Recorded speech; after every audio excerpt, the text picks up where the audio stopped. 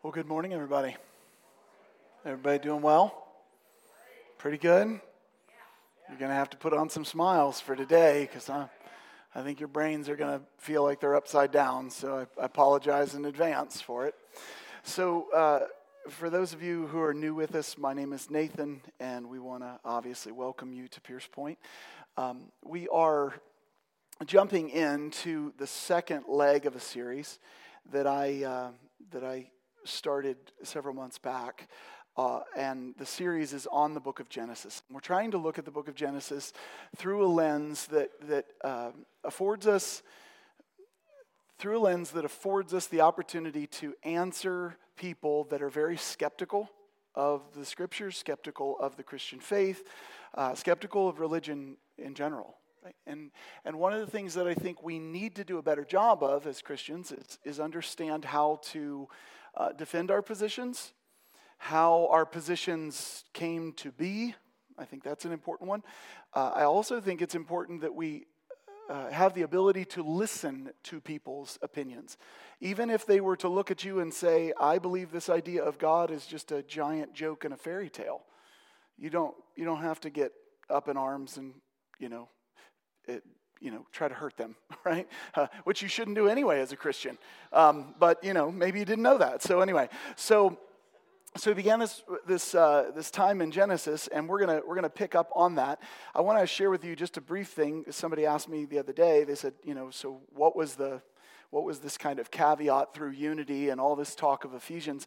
It really served as an awesome time for Steph, who's my co-writer and worker on this stuff, to work through all these ideas, because we're constantly trying to challenge our brains and our ideas that we're working through. And so it gave us time to formulate the second leg, and then we'll work through the third leg.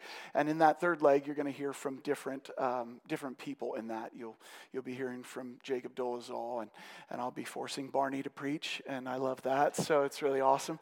And I'll be inviting Dwayne. He's just an awesome addition to this group. And so it'll be a lot of fun, right, for that. So we're going to jump into the second leg, but I want to do a recap on where we were in Genesis 1 and 2 and what was the purpose of Genesis 1 and 2. If you get nothing out of those sermons or anything today, I want you to understand that Genesis 1 and 2 is communicating this beautiful truth about God, and not just any God, but Yahweh God, that God is a God of order. And that when God creates, and all the language that he uses and all the things that we read in Genesis communicate that God brings order out of chaos. Okay? God brings order out of chaos. He is one who creates the cosmos. He creates what John Walton would call the functionaries of the world. And then he also gives them their function. So he creates the sun, and he says, here's your purpose, right? He creates the moon and the stars. He creates the heavens and the earth. He creates you and I and says, here's your purpose, okay? So God is a God of order, and we learned that he creates all of this stuff. We also learned who is writing Genesis, right? And so if Moses, and I believe this to be true, right? If Moses is writing Genesis, we have to realize that Moses is writing this after the delivery of Israel out of captivity, and whether that's an understanding of Moses came to the ideas and communicated through word of mouth, and this all got codified and written down much later after the Babylonian exile, or if it was right after the Egyptian captivity. Either way, Moses is the one writing this, and Moses is telling the people in a way contrary to all the creation myths of the world that they lived in. Remember, all of these creation myths that were present and well steeped, right? These people were well steeped in them. And Moses comes along and says, it's not Baal, it's not any other God, it's actually Yahweh who is creator of all things. And then he goes even further and says, he's not just creator of all things, he is king over everything, and this little planet that we're on is his footstool. Right? So there is no captivity you would ever enter as people where you should feel that your king is not in control. And that is a peace to these people, right? They have been in captivity. They're scratching their head going, where's Yahweh now, right? And he is a God who is not only in control, but he has created everything that we see, and he's brought it all into a particular order. Created the functionaries and given them their function. Right? So God is doing this, but it's not just any God again. Chapter 1 of Genesis talks Elohim all the time, and then chapter 2 introduces us to Yahweh Elohim. So it's Yahweh who is the creator of the universe. So this obviously is bore out in the text. It's also evident that that Yahweh is who he is in the way the writer drafts the message. So there's this temple language that we talked about in that first leg of the series, and that temple language is important. I'll recap it really quick. God creates the earth. This is the outer court. God creates a garden. God creates Eden. This is an inner court. And then God plants a garden in the east of Eden. These are three separate things, right? And so this becomes the Holy of Holies. This becomes a sanctuary, if you will. And scholars understand that this is where heaven meets earth, right? This is this touching point where heaven meets earth. And in the midst of that, we also know that we have the tree of life and the tree of the knowledge of good and evil. We also talked about the different ways people view the scriptures, and that was through a lens of literal views and figurative views. So when we're looking at the text of Scripture, we have to understand that there are scholars who view all of Genesis as this kind of figurative language that's communicating a bigger point. So it would be more like what C.S. Lewis says, which is a true myth, okay? You have to understand myth in its proper sense if you're going to get that phrase. But a true myth, or you have the literal version, which is there's literal 7 days, there's literal this, there's literal that. Okay, but what we know is there's evidence for all of these different viewpoints. There is biblical evidence, textual evidence for these things. That doesn't mean one view is not more probable than the other, okay? So when we start talking about ideas, we have to start weighing probability. We have to start saying, that may be possible, but it's highly unlikely, okay? And here's why we say this. So just remember that. We talked about that literal thing and that literal versus figurative concept, and I shared with you a quote from Jason Lyles, who is a contributor, some sort of colleague, with the Creation Museum and Ken Ham's ministry, Answers in Genesis. And Jason Lyles says something where he says, if God, he's arguing for the literal nature of Genesis 1, and he's arguing about 7 literal days and all this stuff. And he says, if God can't get Genesis right, then how do we know God gets eternal life right? But I want you to know that that's a stupid argument, and I mean stupid for a reason, because what it does is it intentionally tries to gaslight the people that hear it. And what it is if you think this crazy way, you can't trust anything in the Bible, so you must be crazy, right? But that's crazy, okay? That's crazy. Because the answer to if God can't get Genesis right, or if we don't take Genesis serious, how can we take eternal life serious? The answer is we do take God serious. We don't take your interpretation serious. And that is where the fighting in Christian circles comes. The fighting comes when one says, but I see it this way, and the other says, but I see it that way, and they go, and you have no reason to see it that way, so burn in hell, right? Like, it's just really bad, okay? Hopefully you're not saying that to your colleagues, but anyway, so it gets really sticky in this, right? So we have to deal with literal, figurative, and it comes down to a philosophy of interpretation. So let me do a little trial run on philosophy interpretation of literal, figurative. Now let's talk about Adam and Eve for a second. There are those, how many of you know, there are those who believe Adam and Eve to be figurative characters. They're not real. Did you know that? Or were you brought up in Sunday school and you're like, nope, Adam is the only guy we're going to see in heaven without a belly button. How many of you heard that nonsense, right? Like, right? Or Adam's missing a rib or some, what the heck ever. It doesn't even matter, right? So the point is that there's a group of people that believe that Adam and Eve are figurative, and then there are a group of people, myself included, that believe them to be literal people, okay? Now, there's all kinds of reasons why these people believe this stuff. And so we need to think through why they believe it, okay? Here's the first thing that I would say about that. If Adam and Eve were figurative characters and not literal characters, would it change the meaning of the Bible or the truthfulness of the Bible? The answer, contrary to what you think, is no. Wouldn't change a dang thing. How many of you know that the story of the prodigal son is a fake story? Does it change the truth of what Jesus said? It does not. It does not. Now, I don't believe that it's a fake story, okay? But I'm going to give you reasons why I don't believe it's a fake story, okay? And this should give you reasons why you can talk to other people about these things. Just because something is figurative, though, doesn't mean there's not truth in it, okay? So even if Adam and Eve are just symbols of humanity or something like this, it doesn't change the fact that God is the orderer of the cosmos. That's awesome.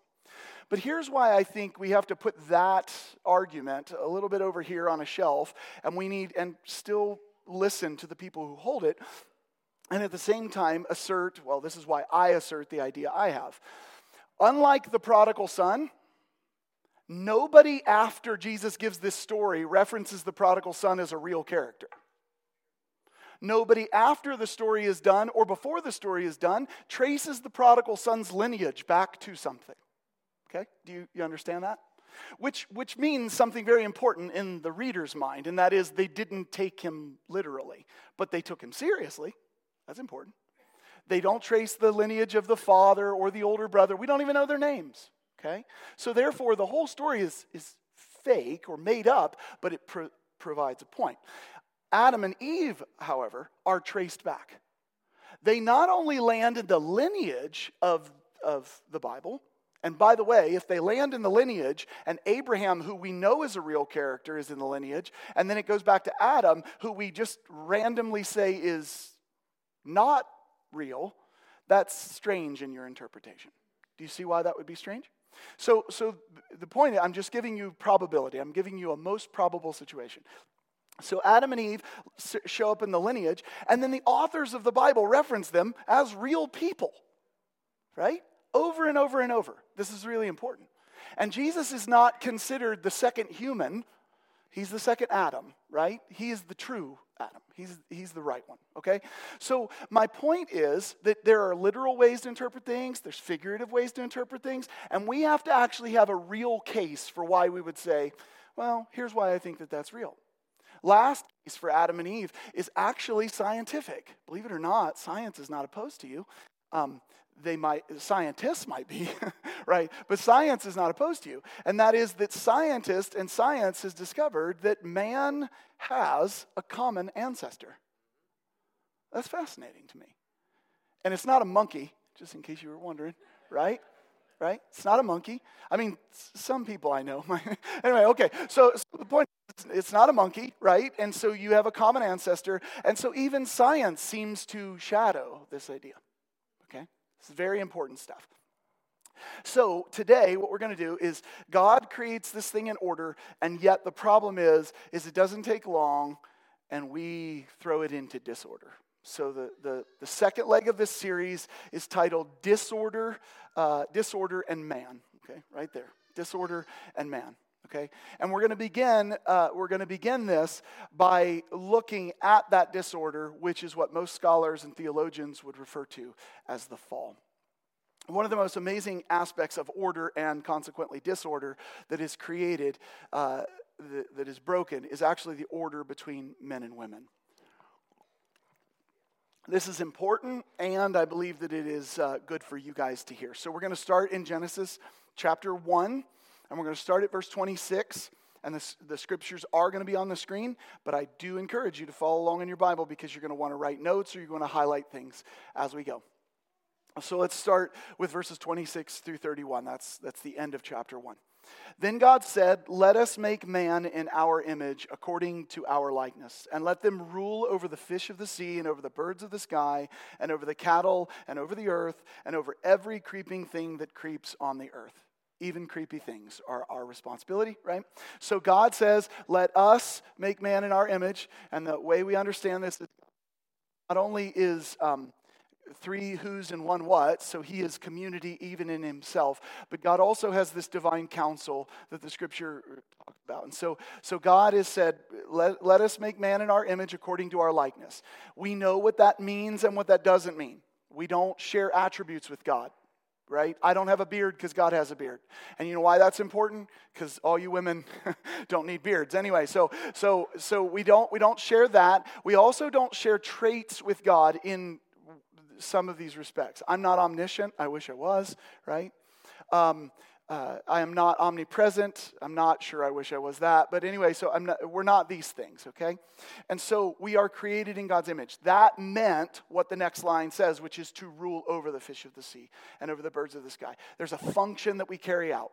We are kings and we are priests. That's what the scripture tells. There's kingly language in Genesis and there's priestly language in this temple structure. Verse 27 goes on. God created man in his own image. In the image of God, he created him. And this is important, guys. Male and female, he created them, right? God blessed them. Now follow this. And God said to be fruitful and multiply and fill the earth. But only to men subdue it. That's not what it says, right? And it doesn't matter what people like to make this try to say. The reality is the command, the whole idea is communicated to all of humanity. Be fruitful and multiply. That requires both, amen? Yeah, amen. And fill the earth, that's the responsibility of that, and subdue it. It didn't take a break, so that's part of it. And rule over the fish of the sea and over the birds of the sky and over every living thing that moves on the earth. So this is our responsibility. Kings and priests, kings and queens, whatever. So verse 29, then God said, behold, I have given you every plant yielding seed that is on the surface of the earth, and every tree which has fruit yielding seed in it shall be food for you. And to every beast of the earth, and to every bird of the sky, and to everything that moves on the earth which has life, I have given every green plant for food, and it was so. Now, in the coming weeks, we're going to talk about whether or not God made us all vegetarians, okay? Because it's just an interesting thing, okay? And we'll talk more about that. So I'm not skipping over it for any of you guys who are assessing my progress today. Verse 31, God saw all that he had made, and behold, it was very good. So God does not step back until Eve is on the scene. God does not step back and see that everything is very good until this happens. And there was evening and there was morning the sixth day. Okay, let's roll over to chapter 2, and we're going to start at verse 7. So chapter 1 and chapter 2 are complements to one another. They're not fighting each other, right? So you have an overview, you have a zoom in of specific details. And I want to draw your attention to some different language that occurs here. Verse 7, then the Lord God formed man of dust from the ground. He breathed into his nostrils the breath of life, and man became a living being. The Lord God planted a garden toward the east in Eden, and there he placed the man whom he had formed. So what just happened? What just happened? Number one, God's doing the planting. That's pretty awesome. I never thought about God as setting up a garden. But right, it says God plants the garden towards the east. So we have the world, we have Eden, and then we have in the east of Eden, the Garden of Eden, right? Something separate. God plants this garden, and then what does he do? He places the man in the garden. So where is the man originally created? Outside of the garden. So when we understand this is temple language, and the garden is the Holy of Holies, and God places the man in it, what has he just done with the man? He's sanctified him. He's made him holy. He's given him a responsibility and a place from which to do it. And by the way, the Holy of Holies is this place from which God meets with man. Heaven and earth touch, okay? So this is just a beautiful idea, okay? So it goes on, and it says that the Lord God planted a garden in the east of Eden, and he placed the man whom he had formed. Out of the ground, the Lord God caused to grow every tree that is pleasing to the sight and good for food. The tree of life also in the midst of the garden, and the tree of the knowledge of good and evil. So, world, Eden, garden, tree of life, and the tree of the knowledge of good and evil. And I'm going to share with you guys some ideas that I want you to ponder. I want you to think of. I want you to challenge, because this is really, really crazy and cool stuff. Let's skip on down to verse 15. Genesis 2:15 says, "Then the Lord God took the man and put him into the Garden of Eden to cultivate it and keep it." Now this is important because there's a distinction in the language here. He does not say, "I'm going to put you in the garden to rule and reign" yet. He also doesn't say, "I put you in the garden, be fruitful and multiply." There's no Eve yet. There's literally priest language here.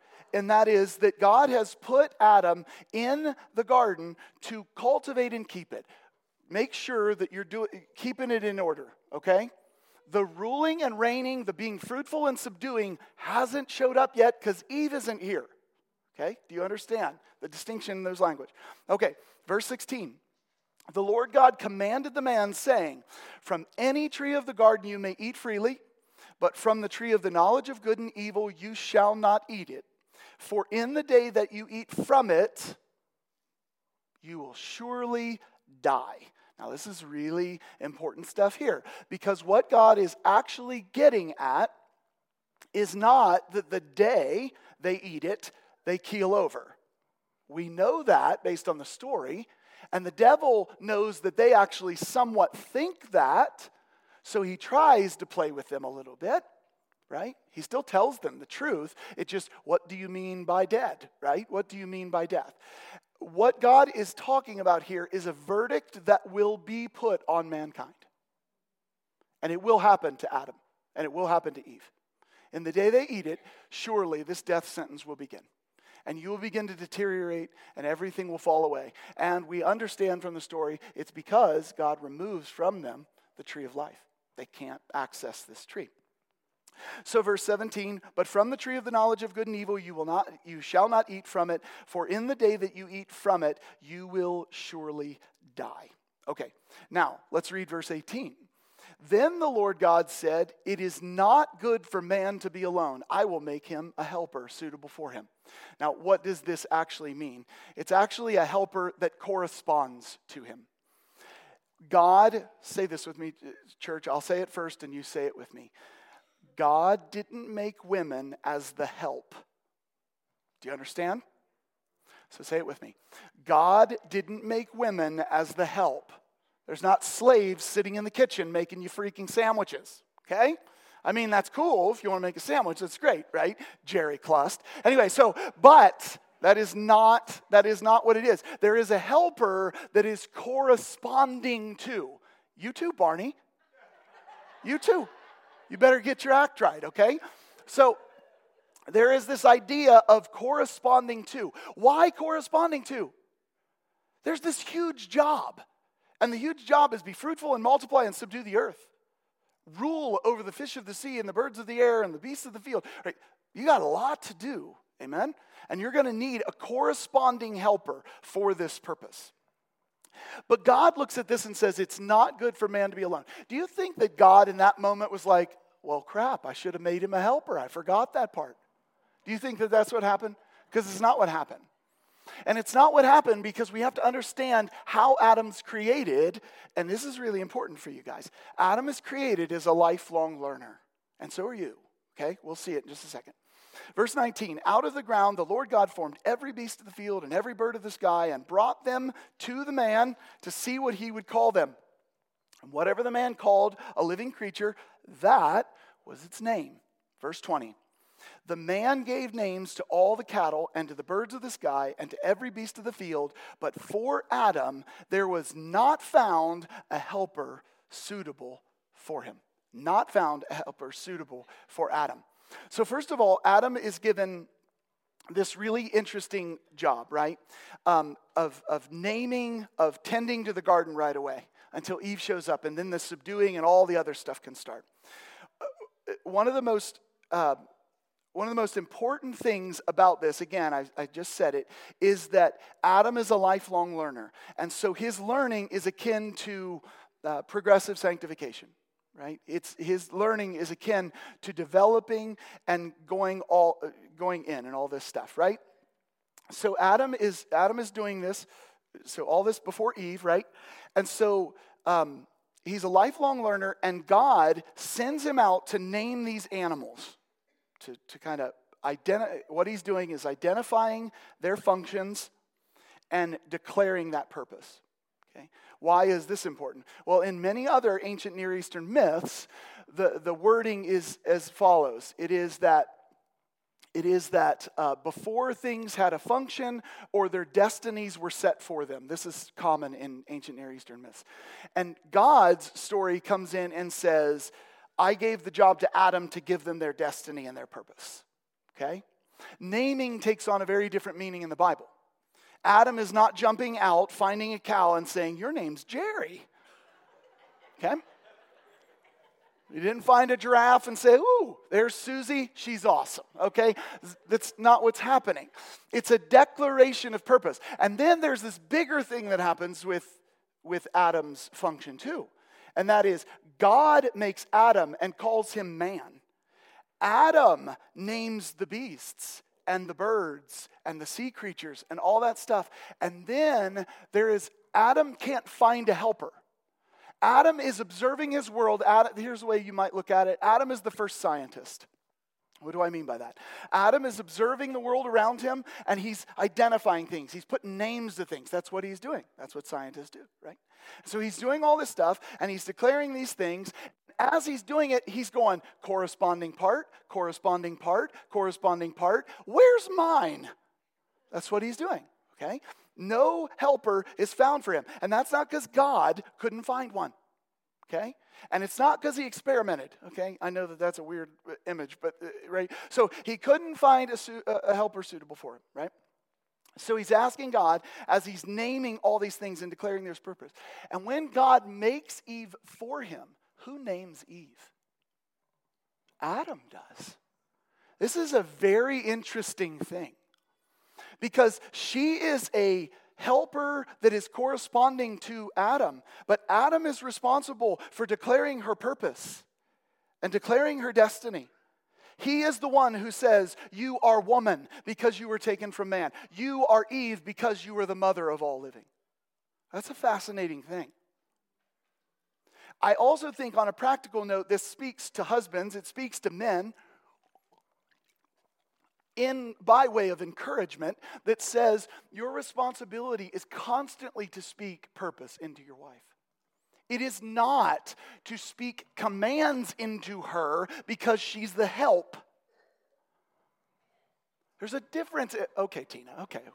It's enough right there. Okay. The amens just randomly got louder. Anyway, right? It does not have anything to do with hierarchy, guys. Hierarchy's real.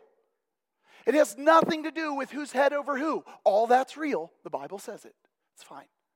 But what we've done with it is mutilated it and turned it into real chaos. Okay? And so we're going to get into more of that as we look at this.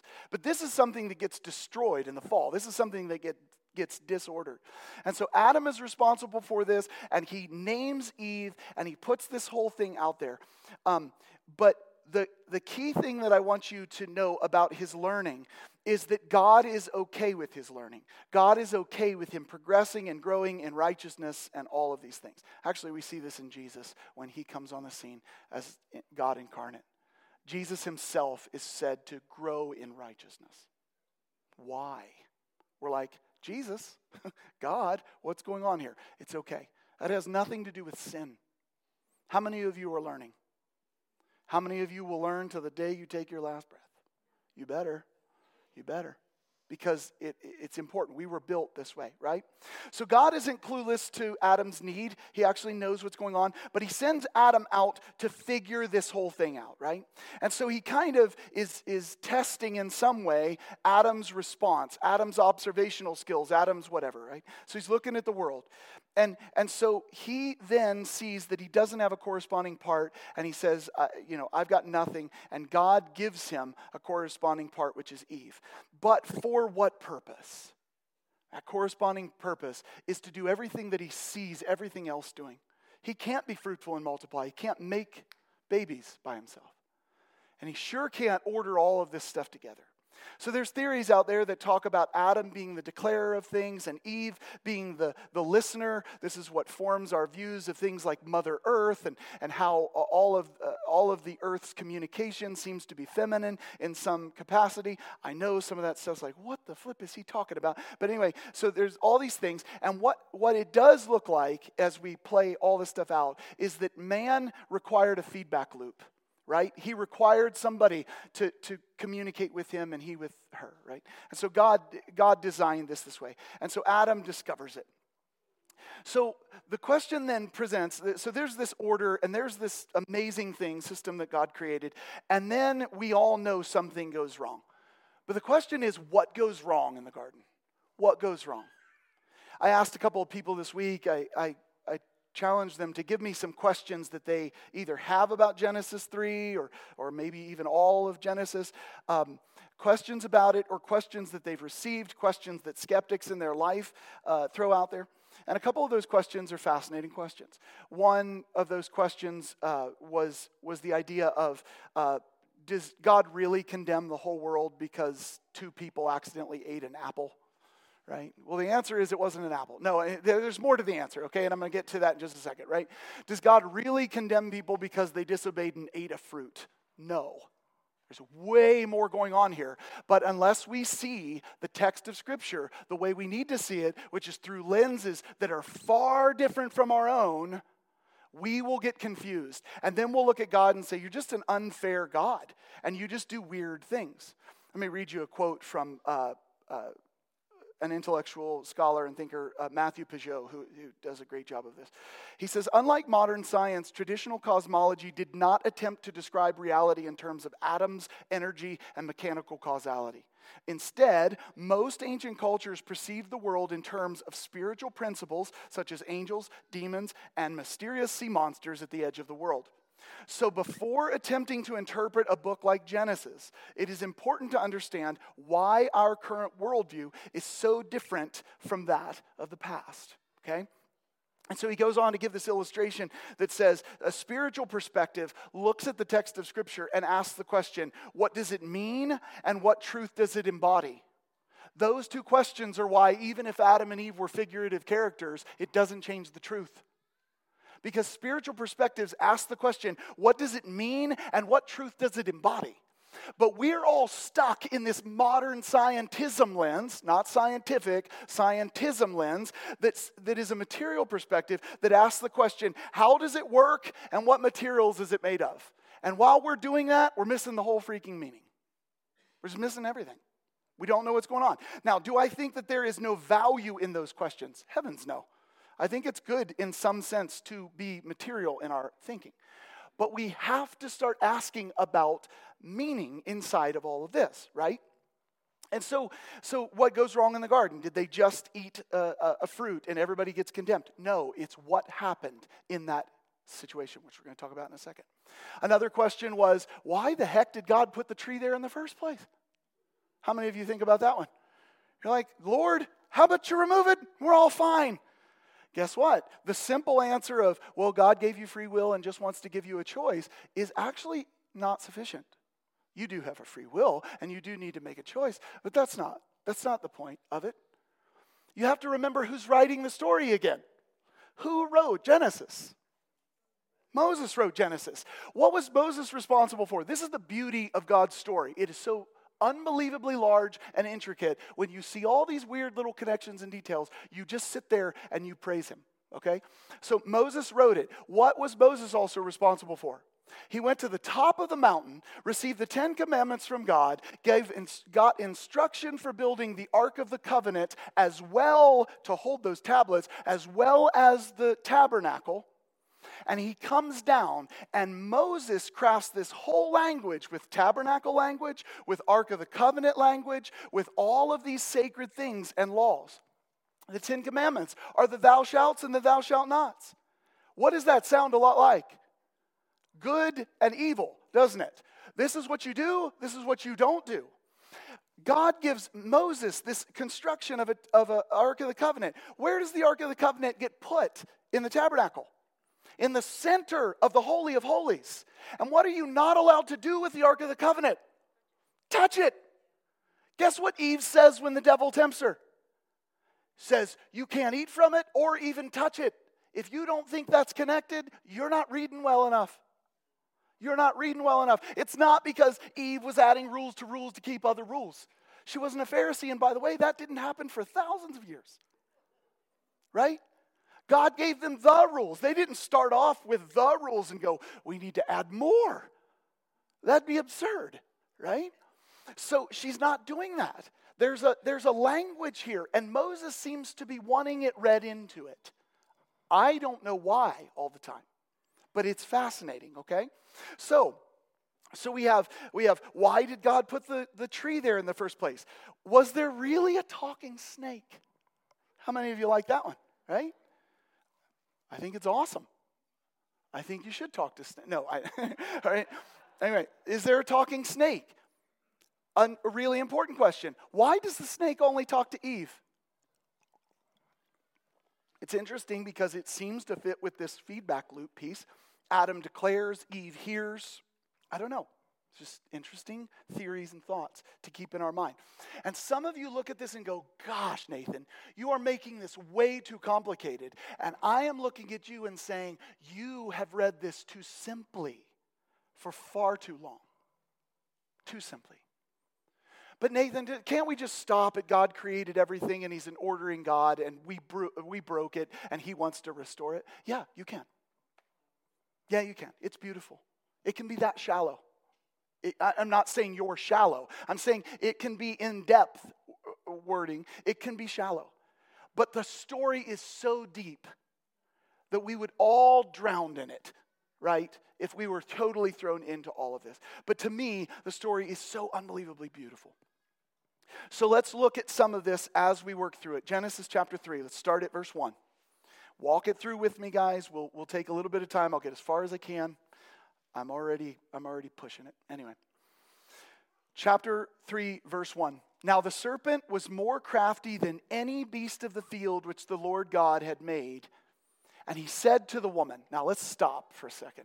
You're like, dang it, Nathan, get somewhere. I am. I promise you, I'm getting somewhere. The serpent was more crafty than any beast of the field. What does that mean? He's more crafty. Now, we all look at it and we say the serpent is the devil, right? He is the Satan, and therefore he's just, whatever. But you got to be careful with that language. Because if the idea is just demonic possession, then he is more possessed than the other beasts of the field. Do you see what that's saying, right? It's interesting. What does it mean for the serpent to be crafty? There are theories out there that would say something like the serpent was displeased with Adam's declaration of who it was, not that it isn't influenced by the devil, but that it is displeased with this, and it responds with, I'm going to get back at Adam. That's possible. Now, some of you look at this and say, that's impossible because there's not sin yet. But that's where we're wrong again. Do you know what it requires or implies or necessitates to say that there is a tree of the knowledge of good and evil? Evil already exists. Okay? This is not hard. This is like, hello, right? Do you know what would have to be the case if the serpent is in fact the devil? What would have to be the case? Evil has to exist. The fall in heaven has to have occurred. Okay? All of this is true. All of this is true. Okay. So we have this really crazy breakdown. And the serpent was more crafty than the beasts of the field and that the Lord God had made. And he said to the woman, indeed, has God said, you shall not eat from any tree of the garden? Now he knows that's, there's a possibility he doesn't know what God said, okay? But let's just say he does. Well, that's not what God said, is it? It's not what God said. Everything is actually yours, and it's awesome. It looks good for food, and it's tasty, right? So this is really good. Verse 2, the woman said to the serpent, from the fruit of the trees of the garden we may eat, but from the fruit of the tree which is in the middle of the garden. Oh, there's that Ark of the Covenant thing. It's very interesting. God has said, you shall not eat from it or touch it, or you will die. See, the tree of the knowledge of good and evil, this is just a theory, and I've got a lot behind it if you ever want to talk about it. The theory is that God never intended for us, and it goes to answering the question of why did he put the tree there in the first place. God never intended us not to know good from evil. He intended us to trust him in it. And back to Adam being a lifelong learner, it seems as though God's plan was, I will teach you. You trust me. He gave the law on Mount Sinai. He gave this thing that would absolutely kill them if they touched it. He gave all of these things, but God's going, you trust me. What was the real problem in the garden? We didn't trust God. Do you see the problem? It's really that we don't trust God. It's not an apple, right? It's not just, oops, I ate that fruit and shouldn't have done it, okay? There is a lack of trust, but there's even more to that story. So the woman said to the serpent, from the fruit of the trees in the garden we may eat, but from the fruit of the tree which is in the middle of the garden, God has said, you shall not eat from it or touch it, or you will die. And I'm asking the question, what is Moses' insertion in here? What is Moses, inspired by God, saying to us? Very important stuff, right? Verse 4, the serpent said to the woman, you surely will not die. I like that he might say it that way. Anyway, you surely will not die. For God knows that in the day you eat from it, your eyes will be open and you will be like God, knowing good and evil. How many of you think that the devil is lying to them right there? He's not. Skip down. All the way down to verse 22. The Lord God said, behold, the man has become like one of us, knowing good and evil. And now he might stretch his hand out and take from the tree of life and eat and live forever. God has no problem telling you that he wants you to trust in him and not to do this on your own. Because godness without him, you can't bear it. You can't bear it. The devil is not lying directly to them, okay? So please understand that. So he says, back at it. What verse were we at? Sorry, guys. Yes, the tree. Yep. Surely you will not die. For God knows in the day that you eat from it, your eyes will be open and you will be like God, knowing good and evil. When the woman saw that the tree was good for food and that it was a delight to the eyes and that the tree was desirable to make one wise, she took from its fruit and ate. I love this line, guys. And she gave it also to her husband with her, and he ate. You're tracking with me, right?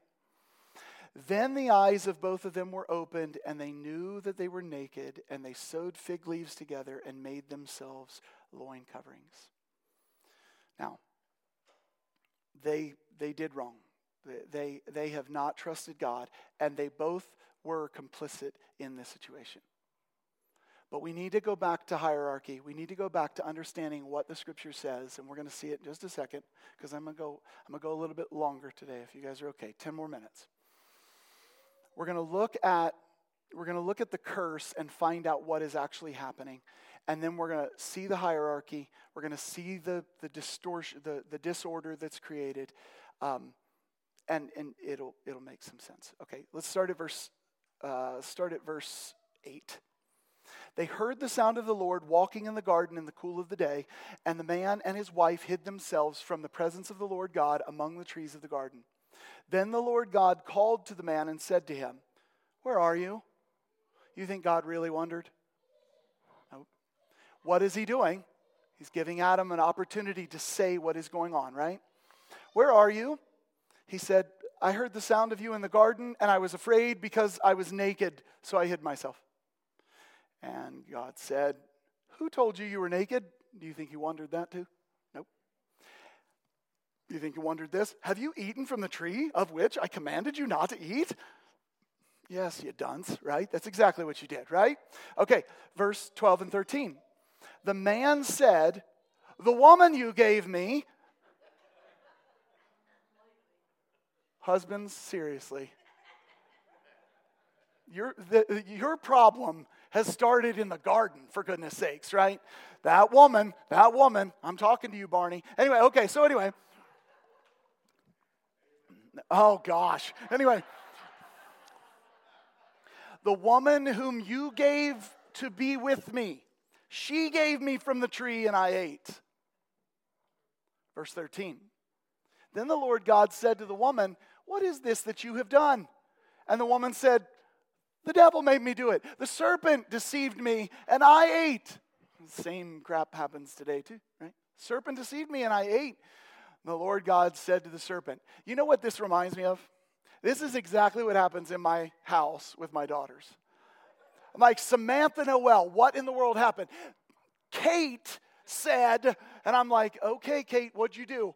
Becca made us do it, because that actually is the ringleader of all of them. Anyway, in case the littlest one's the ringleader of all. Joe's usually going, I just went along with him. It was fun. Anyway, right? So then the Lord said to the woman, what is it you have done? The woman said, the devil made me do it. The Lord God said to the serpent, because you have done this, and this is where we start to get the process going. Cursed are you more than all cattle. More than all cattle? Were they cursed to begin with? It's a challenging thing just to think about. Cursed are you more than all cattle and more than every beast of the field. On your belly you will go, and dust you will eat all the days of your life. And I will put enmity between you and the woman, and between your seed and her seed. He shall bruise you on the head, and you shall bruise him on the heel. So you see the lowering order here, right? So that's what happens with the serpent. Verse 16. To the woman he said, I will greatly multiply your pain in childbirth. All of these are helpful for our philosophy. What did he say? He said he's going to multiply pain in childbirth. He did not say I'm going to add pain to childbirth. Pain existed before the fall. Pain's necessary, guys. If you scratch yourself on a thorn and you don't feel it, what's going to happen? You're going to bleed out. You can get infected. Something's going to hurt, right? That'd be one whopping thorn if you bled out. But you get what I'm saying, right? Right? Hey, dang. Anyway, okay. So there's significance to pain. Pain is not a problem. As a matter of fact, you have to push it even further with a modern scientific worldview that we are all made up of these neurons and axons and all these things that feel temperature and feel senses and all this other stuff, and they fire in our brain and tell us what to do about it. If we didn't feel pain before the fall, what we're saying is the central nervous system didn't exist until after the fall. That's just stupid, right? This is a dumb idea. There was pain and there was possibility of wounding, okay? All of that is possible. I will greatly multiply your pain in childbirth. In pain you will bring forth children, yet your desire will be for your husband, and he will rule over you. Verse 17. Then to Adam he said, because you have listened to the voice of your wife. That's where most men stop. You know what the problem is? I listened to that woman. That's not the problem. She is your feedback loop, whether you like it or not. She is. I'll work the rest of my life proving that theory, but the point that I'm getting at is she is your feedback loop, and the idea here is that he failed in this. Look at what it says. It says, because you listened to the voice of your wife and have eaten from the tree about which I commanded you not to. What it is you listened to her when she said or she gave you something that was contrary to what I said. And she did it because the devil tempted her, fooled her, deceived her. That's what the scripture says, okay? Look at what happens, though. Cursed is the ground because of you. In toil you will eat of it all the days of your life. Both thorns and thistles it shall grow for you, and you will eat the plants of the field. Now, and we'll get to this in a subsequent week, if you believe that God only made us vegetarians, that's a redundant statement. It's just weird, okay? And you will eat plants of the field. Thanks, God, you already told me that. Okay. Verse 19. By the sweat of your face you will eat bread, till you return to the ground, because from it you were taken. For you are dust, and to dust you shall return. And look at verse 20. Now the man called his wife's name Eve, because she was the mother of the living. The Lord God made garments of skin for Adam and his wife, and we'll talk about what that is. The Lord God said, behold, the man has become like one of us, knowing good and evil. Now he might stretch out his hand and take from the tree of life and eat forever. So what does God do? Verse 23 through 24.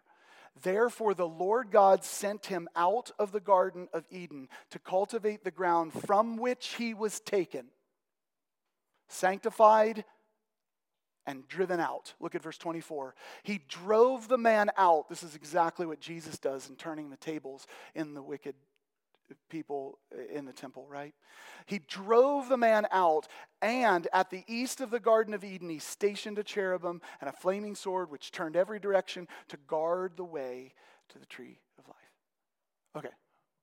So the disorder in relationships begins with a disorder with God. We broke that order. Why did we break that order? Because we didn't listen to him. That's how you break the order with God. Do you think that Jesus coming on the cross, dying for your sins, and showing you immense mercy means that now there's a doing away with all kinds of commands? No. Grace just simply comes to you and says, I know you made mistakes. I know you sinned. I've come to set it right and to reorder the system. But what you must do now is, well, with my Spirit, obey all that I have commanded you. That's the point of it. Because God is what? A God of order. What we did was we disordered our relationship with God. We didn't listen to him. But look at the relationship that's going on between Adam and Eve and the tree. Here's what happens. Please hear me. Here's what happens. Adam is supposed to look at things and say, there's its function. It's the tree of the knowledge of good and evil. I am not to eat from that. Eve is to be, in some sense, a feedback loop that looks at this. What should Eve have done when the devil said what he said? She should have said, Adam, that's not true, is it? That's not what I remember. Is that true? No feedback was given. So what does Eve do? Instead of Adam being her head, who does she make her head? The snake. But Adam doesn't do a dang thing about it. And this is where the great sin comes in. Adam doesn't let God be his head. She replaces man with the devil. He replaces God with the devil. This is the unpardonable sin, by the way, guys. This is rejection fully of who God is, right? I'm not suggesting that Adam has not been pardoned, right? We learn that much later. But what I am getting at in this is that he has literally said, I'll trust that over you. He didn't eat a fruit and ruin the world. He gave rulership over to the wrong one. Do you see it? Do you see why this creates such hell? I mean, seriously, this story is so stinking beautiful that when you see it, you go, oh, it makes a whole lot of sense. It makes a whole lot of sense of my world, right? It's not just, well, here's my test this time. Don't pick that flower. You did it. Curse the world, right? That's not it, right? That's not it. God is not a gotcha God. He's not waiting to slap you on the wrist. But what he is a God who says, I must lead. I must rule. And you can rule over the things that I put you over. But the second you replace me as your head, you have a problem. So, Genesis 1 and 2, we have a God of order. And Genesis 3, all of a sudden disorder comes in. And that disorder is extremely intense. That disorder is a reversing of who's in charge. That disorder is a turning upside down God's structure in his kingdom, of which Jesus comes some thousands of years later to turn it right side up. And he puts everything back where it belongs. And he puts everything back where it belongs because who is the head of the church? Christ Jesus. He comes and he redeems. He washes his bride. He cleanses her. He makes us what we're supposed to be. He does what Adam didn't do. Amen.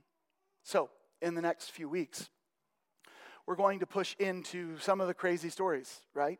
We're going to see that the disorder results in one generation to murder. Like, Lord, how's that possible? You think we'd slowly go off this cliff. Nope, just straight down. We're killing each other. And we're going to see why that matters, because when you destroy the image of God, there's a problem. Okay? We're going to look at the Tower of Babel. We're going to look at the flood. We're going to see the extent of the disorder that has been created. But we're going to look at it through lenses that will help you be able to see a story that is not a fairy tale. A story that is not, God created two people in a garden, one ate an apple, passed it to her husband, now we're all dead, right? This is fairy tale children's church weird nonsense, okay? And do you know why the skeptical world looks at us and laughs? Because that's what we tell them. Like, yeah, we believe in fairy tales. It's really awesome. We don't. We believe in a story that is so intricate and so detailed and so fascinating that when you discover the connecting pieces, you just sit in awe of who God is. As you read this week, I want to encourage you to reference back some of the things that I've shared with you. And I don't expect you to believe everything I said. I expect you to study and to challenge and to push back and to talk about these things. We had men's breakfast yesterday as the kids are joining us, as Adam comes on up. We had men's breakfast yesterday. I do want to stop and say this. A month ago at men's breakfast, some of you showed up and I did a poor job of aligning a leader when I was gone for my vacation. And I am sorry that you showed up and no one was there. It will not happen again. So this time we got together and we started talking about things. And we were talking about this fascination with, we talked about the fascination with Genesis and the questions that get presented. And we talked about the questions that people are asking or people would ask.